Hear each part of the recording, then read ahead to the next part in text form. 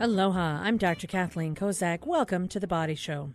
Each week we talk about health and fitness, but none of what we discuss replaces a visit to your own primary care provider.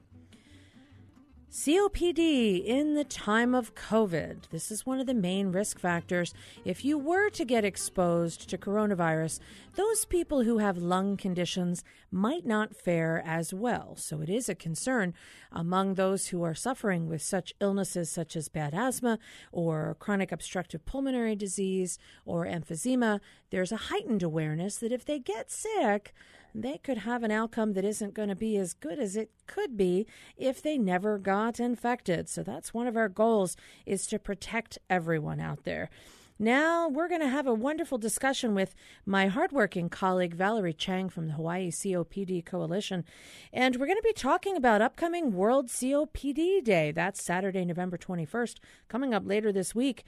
But we have some interesting things to talk about today. We're going to talk about what is going on right now in the COPD community and some support groups that are available. But let's start off by welcoming Val Chang and a discussion on the usefulness and how often you need to clean those wonderful masks that we tell everybody to wear that they're making at home. So thanks for joining us, Valerie, and tell us more. You learned something interesting today about cotton masks. Yeah, thank you so much for having me.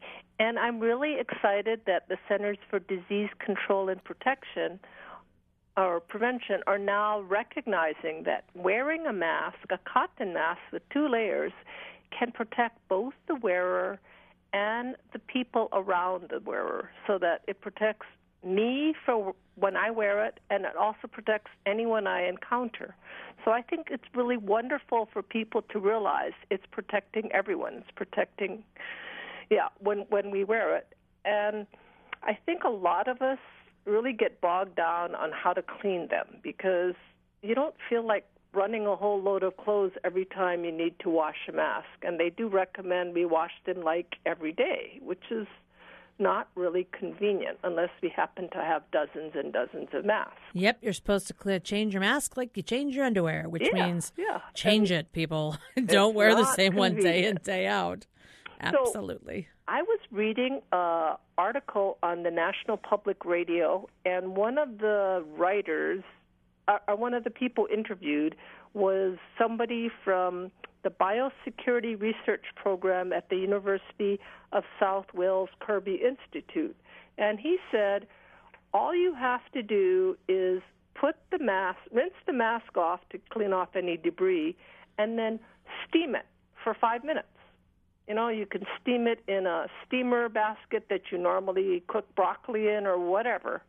Just steam it for 5 minutes and then throw it in the dryer, because the dryer helps shrink the pores of your mask so that it will help do the filtering it should be doing. So you get a 2-layer mask, and at the end of the day, if you collect a bunch of them or if you change it every day, you steam it for 5 minutes, and then you throw it in the dryer. It sounds relatively simple. I mean, I think a lot of folks might have multiple masks, so they could potentially interchange them one day versus the next. But it sounds like this is a good way to just simple, easy way to clean it in a way that's pretty effective. Yeah, and that way it doesn't pile up, and you're not tempted to throw it in a wash with, something that's maybe not great that you don't really want to wash it with, because remember, this is something you're going to put against your face, right? So you don't want to wash it with maybe the rags that you might be cleaning your floor with or other things that might have allergens on them. So I think steaming it and putting it in the dryer is the way I'm going to go from now on. Well, and it makes sense. When we first started telling people that masks were important, I know in the beginning it was sort of a sign of, the person who's sick should wear a mask. They should protect their germs and keep it to themselves. And then it sort of transferred. The CDC said, okay, everybody should wear a mask. And if you wear a mask and you're wearing it and somebody else who has a respiratory illness is wearing it, you decrease the likelihood of transmission significantly. So now, you're right, the CDC came out and said it really does help the person who might be sick to keep the germs to themselves, but it also helps the other people around them. And it may seem like this sounds kind of like common sense, but they actually put a lot of science into doing the study to look at what are the particle size and how much could you potentially be transmitting to other folks. And That's why certain activities are something they've really discouraged, like singing. Singing groups are areas where you might project your voice and therefore be projecting out more of the virus particles if you happen to be sick. So they really are trying to give some pretty clear guidance on what to do. I guess in general, if you have a mask, wear it. And if you wear it, clean it. Right. And the good news is our state finally has a policy again that everyone is supposed to wear masks. And so it's clear across the state instead of different policies in different counties. And I think that makes it much easier for everyone. Well, I think that sort of central idea of let's make it fair and equitable, have everybody do it, all islands, just in general, the idea is to try and help people to lower the numbers of new infections and thus lower the burden on the healthcare system. But nobody would want to be in a situation where we see too many people who are in the hospital needing care and not enough beds available for those who need to come into the hospital and get sick. And I know in August, we had a little bit more of a flurry, September a flurry, and then now in October and November, we've had decreased number of cases of folks in the major hospitals. But that doesn't mean that we won't see some of the same things that they're seeing in the Midwest. So we do need to be cautious and careful. Keeping the mask on and that 6 feet of distance, social distance, is a good idea. Thanksgiving's coming up. That's going to be a stress for a lot of folks. Yeah, and I think if people can remember to try to do things outdoors and keep events short, because it's the time of exposure. And we're very blessed because we can do a lot outdoors in Hawaii or with really good ventilation, open the sliding doors and, have some people outdoors and, just kind of spread people out so that we're not all in really close proximity to just try to keep people safe because no one wants to be the one that got anyone else sick. I mean, that just is not a good way to have a holiday. Nope, not at all. Now, there are some people who might have trouble wearing a mask. And, as a COPD survivor or somebody who is living with this condition, you've been in a position where you have to wear a mask when you go out in public. And, what are your thoughts for those folks who feel as though it's difficult because of their breathing? Do you think that, particularly like maybe those on oxygen, are there ways they could make it easier for themselves to still protect themselves? Yeah, some people do it so that they put the mask over their nose and then it's loose for the bottom part over their mouth, so it's not as tight, especially if they have oxygen, and then they wear a shield with it so that the mask will catch the droplets and the shield will provide the extra protection. But it's not so tightly fitted, and I think it allows them to feel like they can breathe better. All right. I want to make sure that everybody can breathe. I'm Dr. Kathleen Kozak, and you're listening to The Body Show. When we come back, we're going to be talking with Val Chang of the Hawaii COPD Coalition about some of the ways that her group has had to change some of the things that they've been doing, including support groups. We'll talk about how it's going and ways people can interact if they want to still get together in more of a virtual environment. We'll be right back after this quick break. Stay with us. Support for The Body Show comes from the HPR Local Talk Show Fund, which helps Hawaii Public Radio sustain and grow its locally produced talk shows. Mahalo to contributors Ekahi Health, Ulupono Initiative, and the Hub Co-working Hawaii. Welcome back to The Body Show. I'm Dr. Kathleen Kozak, and Val Chang is on the line from the Hawaii COPD Coalition. And right before the break, we were talking about how to clean your mask, because certainly something important if you have a mask that you do change it on a daily basis, and you also make sure you can clean for it carefully. Bottom line, Val, was, steam it 5 minutes and throw it in the dryer. So I'm curious, because one of the things that a lot of organizations have had to do, yours included, is really find novel ways to engage the community. No longer should we have big group events where, 30, 50, 100, 150 people show up because of the potential of exposure. And so your group has found some ways to interact virtually. How's that going? Well, we've had one webinar, and that was for our annual education day, and that was September 11th. And it's archived so people can view it if they want to. It's on our homepage where they the article about the World COPD Day, and at the bottom of it talks about the webinar we had on September 11th. And we're also having a World COPD Day webinar this Saturday, November 21st from 10 to noon, Hawaii time. And we also have Zoom support groups, second Tuesday and second Friday of every month. And that has been really interesting because some of the people that used to come to our support groups but moved to other locations to be nearer loved ones are now participating. Like we had someone come from Florida and someone from Atlanta participate. So it is good in that respect because people can participate from wherever on the island or wherever in the world they are. But it is different because, it is nice to be able to physically see each other and be together, but you can see each other virtually on the Zoom if you choose to, or as you and I were talking, you can choose to just be no video and just audio only. That's fine too. Some people really don't want to be seen for whatever reason, and that's perfectly fine.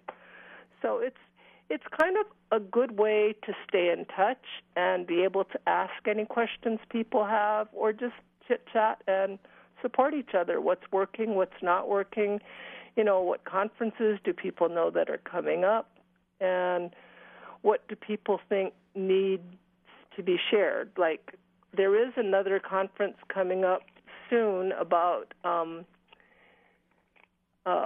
Medicare reimbursement for pulmonary rehabilitation, and that's going to be with the U.S. COPD Coalition, and they'd like people to pre-register for that as well.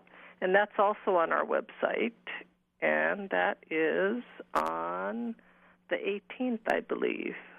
Let's see. Well, one of the curious things that I found is, when my very first Zoom conference, I got frustrated because I had slow internet, and so I just didn't go. I just didn't stay. And since then, I've gotten really, really a lot better at attending some of these virtual conferences. In fact, in some cases, you can attend more than one at a time, which is not recommended. But, it's one of those things where I think the idea of still remaining interactive, the idea of social distancing, it's sort of a misnomer. You want physical distancing of 6 feet, but you want to still be socially interactive. So one of the ways that I think some groups have really had to modify the way that they're doing their activities is to create these sort of Zoom environments where people can just, meet up and talk about what's going on in their lives. And you do have the option of being on video or not, which is a nice way that people can choose to participate. And it also allows folks, you mentioned some people joined in on your conference from like Atlanta.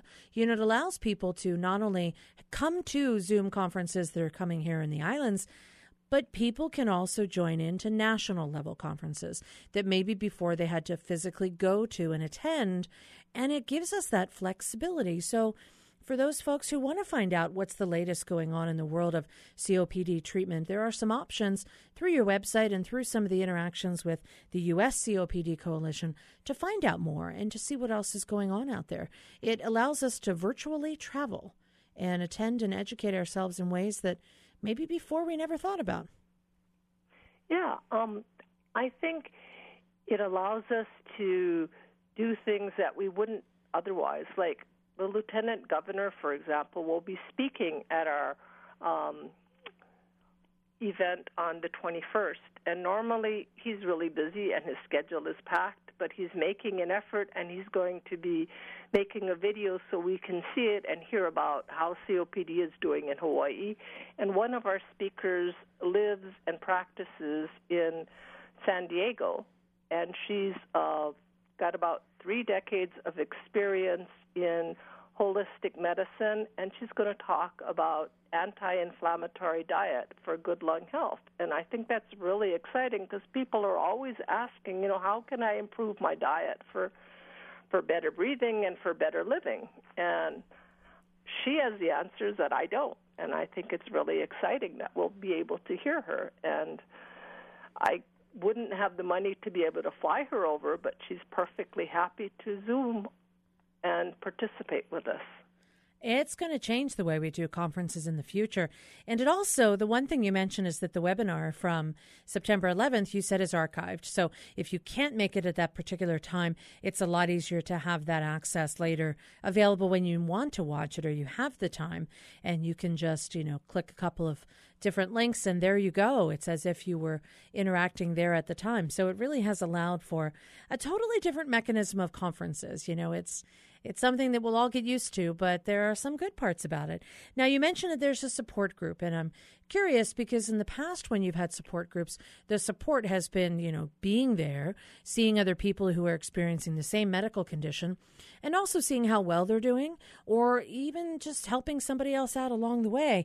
It's a little bit more difficult through some of the virtual platforms, but you found a way to make it work. Are some of the folks who are attending your support groups finding that they're getting a lot of value out of that? And how can we encourage more people to take advantage of these events? Because, so often I think patients learn so much more from one another than when I tell them something medical. The common sense idea of, how to manage oxygen tubing that seems like it's not long enough to get from point A to point B, or different types of portable oxygen. These are things that they might not get from their provider, but they might get from their friend who has the same thing. Right, and they can tell it like it is, like, this is what's working for me, or that never worked for me either, and maybe if you tried it this way, it might work better. And it's really exciting to see what people are passionate about. And when they're Zooming, they can show us. Like the other day, we had one of our patients show us her garden. She's a master gardener, and she showed us her black orchids and her other beautiful orchids that we never get to see normally, but it was just fabulous to see something that really, really excites her, and it's something that you rarely get to see except maybe in National Geographic, and it gives other people ideas. Yeah, maybe I should grow something. And right now we're trying to grow some squash in our front yard. I'm sure she would have good ideas on how we could get rid of some of the pests that are attacking our poor plants. Yeah, you never know the way that you can interact with folks and what you might learn. Now, let's talk a little bit about inhalers. Inhalers and nebulizers. These are devices that a lot of people with COPD really need to consider keeping up with their medication treatments. And some folks have been a little concerned about whether or not it's safe to use inhalers or just stick with, or use nebulizers or stick with what they have been doing. Should people adjust their medicine just in case they want to avoid having any kind of potential exposure cause them to exacerbate their lung condition? In general, what have you been telling people, and what have you heard yourself about what to do with medications and how people should manage that in the time of potential coronavirus exposure? I think people are best served by always making sure to consult their lung specialist or whoever is helping them keep their breathing as good as possible, whether it's a nurse practitioner or a physician's assistant or their general doctor or their lung specialist. And I think the more we learn, the more we are learning ways to make sure that people can take their medicine safely without endangering those that live in their environment. So one of the suggestions, of course, is because Hawaii is such a nice temperate place, we can open our windows, we can open our sliding doors, we can go in the patio, we can go in the garage and take medicines that we were concerned might produce droplets that would possibly affect other people that live near us. So that would be a nebulizer. You could literally use your nebulizer in a different location that Correct. Might help you to have a little bit more of a free air passageway, or just have some nice wind and breeze help to not concentrate potential exposure anywhere in particular. Right. And for inhalers, a lot of them are dry powder and don't really produce a lot of droplets. And if people have inhalers that allow the use of spacers, the spacer traps a lot of the medication that the person is going to inhale. So I think spacers really have a good place in successfully taking medicines well. And we will have a guest speaker who is a PhD talking about safely using nebulizers and nebulized medications as part of our presentation on the 21st. All right. Well, we have a little space at the moment. I'm Dr. Kathleen Kozak, and you're listening to The Body Show. And we have Val Chang from the Hawaii COPD Coalition on. When we come back, we're going to talk about some of the exciting news about immunizations. Stay with us. Support for The Body Show comes from the HPR Local Talk Show Fund, which helps Hawaii Public Radio sustain and grow its locally produced talk shows. Mahalo to contributors, the Kahala Hotel and Resort, and PCAT, Pacific Center for Advanced Technology Training. Welcome back to The Body Show. I'm Dr. Kathleen Kozak, and I have Val Chang from the Hawaii COPD Coalition on the line, and we're talking a little bit about what are some of the ways to stay healthy, even if you do have a chronic lung condition, to keep yourself from getting exposed to getting coronavirus, and how to keep your breathing on target so that you can keep up with your lung condition and your daily activities. Right before the break, we were talking about how to make nebulizers safe, maybe use those in an open air environment if you can, and how inhalers, sometimes dry powder, and used with a spacer can really minimize any potential exposure to other people in the household. Now, Val, you and I have both kept up with this one.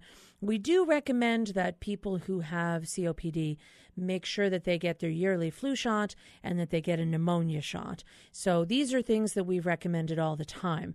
Are these things that, you've seen some of the people that you know of who has COPD get really careful about doing, flu shots, pneumonia shots?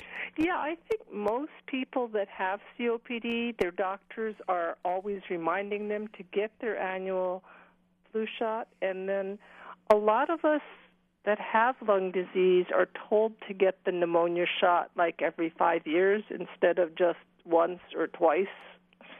So I think we all have to pay attention to whatever our doctors recommend, because it might be a little different, because those of us with lung conditions don't always keep our resistance up as long as somebody that doesn't have a lung condition. Well, and it's very important, and sometimes certain medications could put people at a slightly heightened risk, so keeping an eye on making sure you've gotten your flu and pneumonia shot. Now there's also coronavirus shots that they've recently been established to be effective. I think Pfizer came out last week with a shot. Moderna came out this week with a shot. They've been working on this for the last several months, and the shots are looking good, 94% effective. They might have a little bit of a distribution in how they're transferred or stored or transported as a slight difference, but I expect that we're going to have shots available. Now, when this shot becomes something that is, in local pharmacies or in local providers' offices, I would think those folks who have lung conditions should step up and say, hey, I'm in this risk group. I want to make sure that I potentially can get this vaccine when it's available to everyone, because I'm at high risk. This is something that I know as a healthcare provider, I'm going to get one as soon as it's available to my cohort of folks. Is that something you would consider getting too?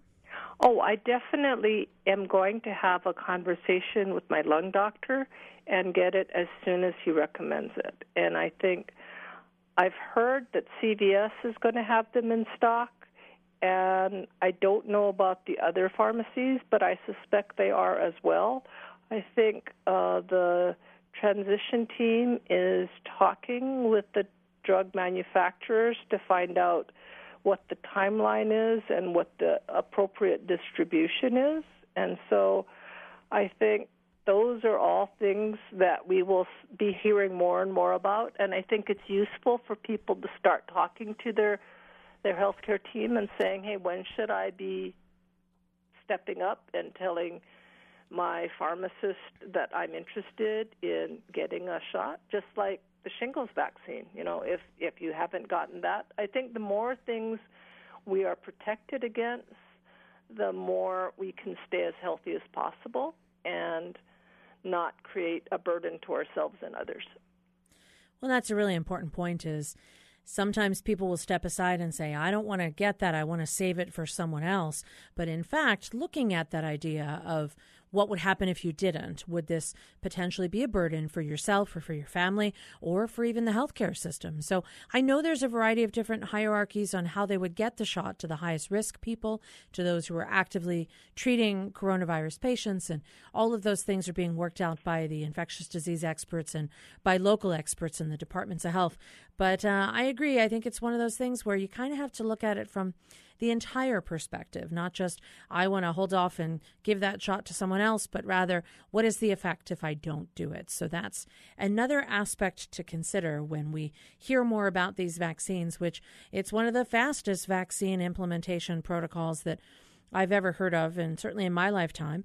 And it's pretty amazing that the companies have been out there and doing their best to make sure that the technology is available, and hopefully we'll all have access to these vaccines within short order.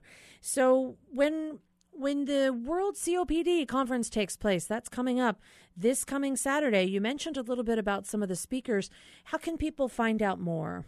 Oh, there's an article on our homepage, www.hawaiicopd.org, and they can just go to the webpage and click on the article at the top of the website, and it's right there. And it'll tell them the agenda and how they can register. Registration is free, and it's available to anyone that's interested. We will also have 2 student occupational therapists that are going to be helping talk about how occupational therapy can help people live more productive and healthier lives. And I think that's really exciting because I think they are underutilized and they are a very important part of the tools that people can use when they're trying to figure out how to be as effective as possible and to, just use all the tools that are out there. Well, and you also alluded to earlier that there's going to be a conference discussing pulmonary rehab, which is a whole nother aspect of trying to keep yourself healthy, is kind of like physical therapy for your lungs. Sometimes if you do have a condition that could potentially put you at risk for having it get worse, whether it be arthritis or back pain or something, there are some ways that you can use physical therapy as a tool, in this case, pulmonary rehab, and how occupational therapists play a role in that, even physical therapists as well, to really help people to improve their overall lung function and keep them healthy and keep them active, which is our ultimate goal in when we're trying to keep ourselves as independent as possible, despite having risks of medical conditions like COPD. And, Val, I really want to thank you for sharing your expertise and with all the hard work that you do with the Hawaii COPD Coalition. This has become a labor of love for you, and you've done such an amazing job at corralling some of the resources here locally to try and help support the community, and in addition, making these connections. So if anybody wants to attend the World COPD Day, you can go to www.hawaiicopd.org.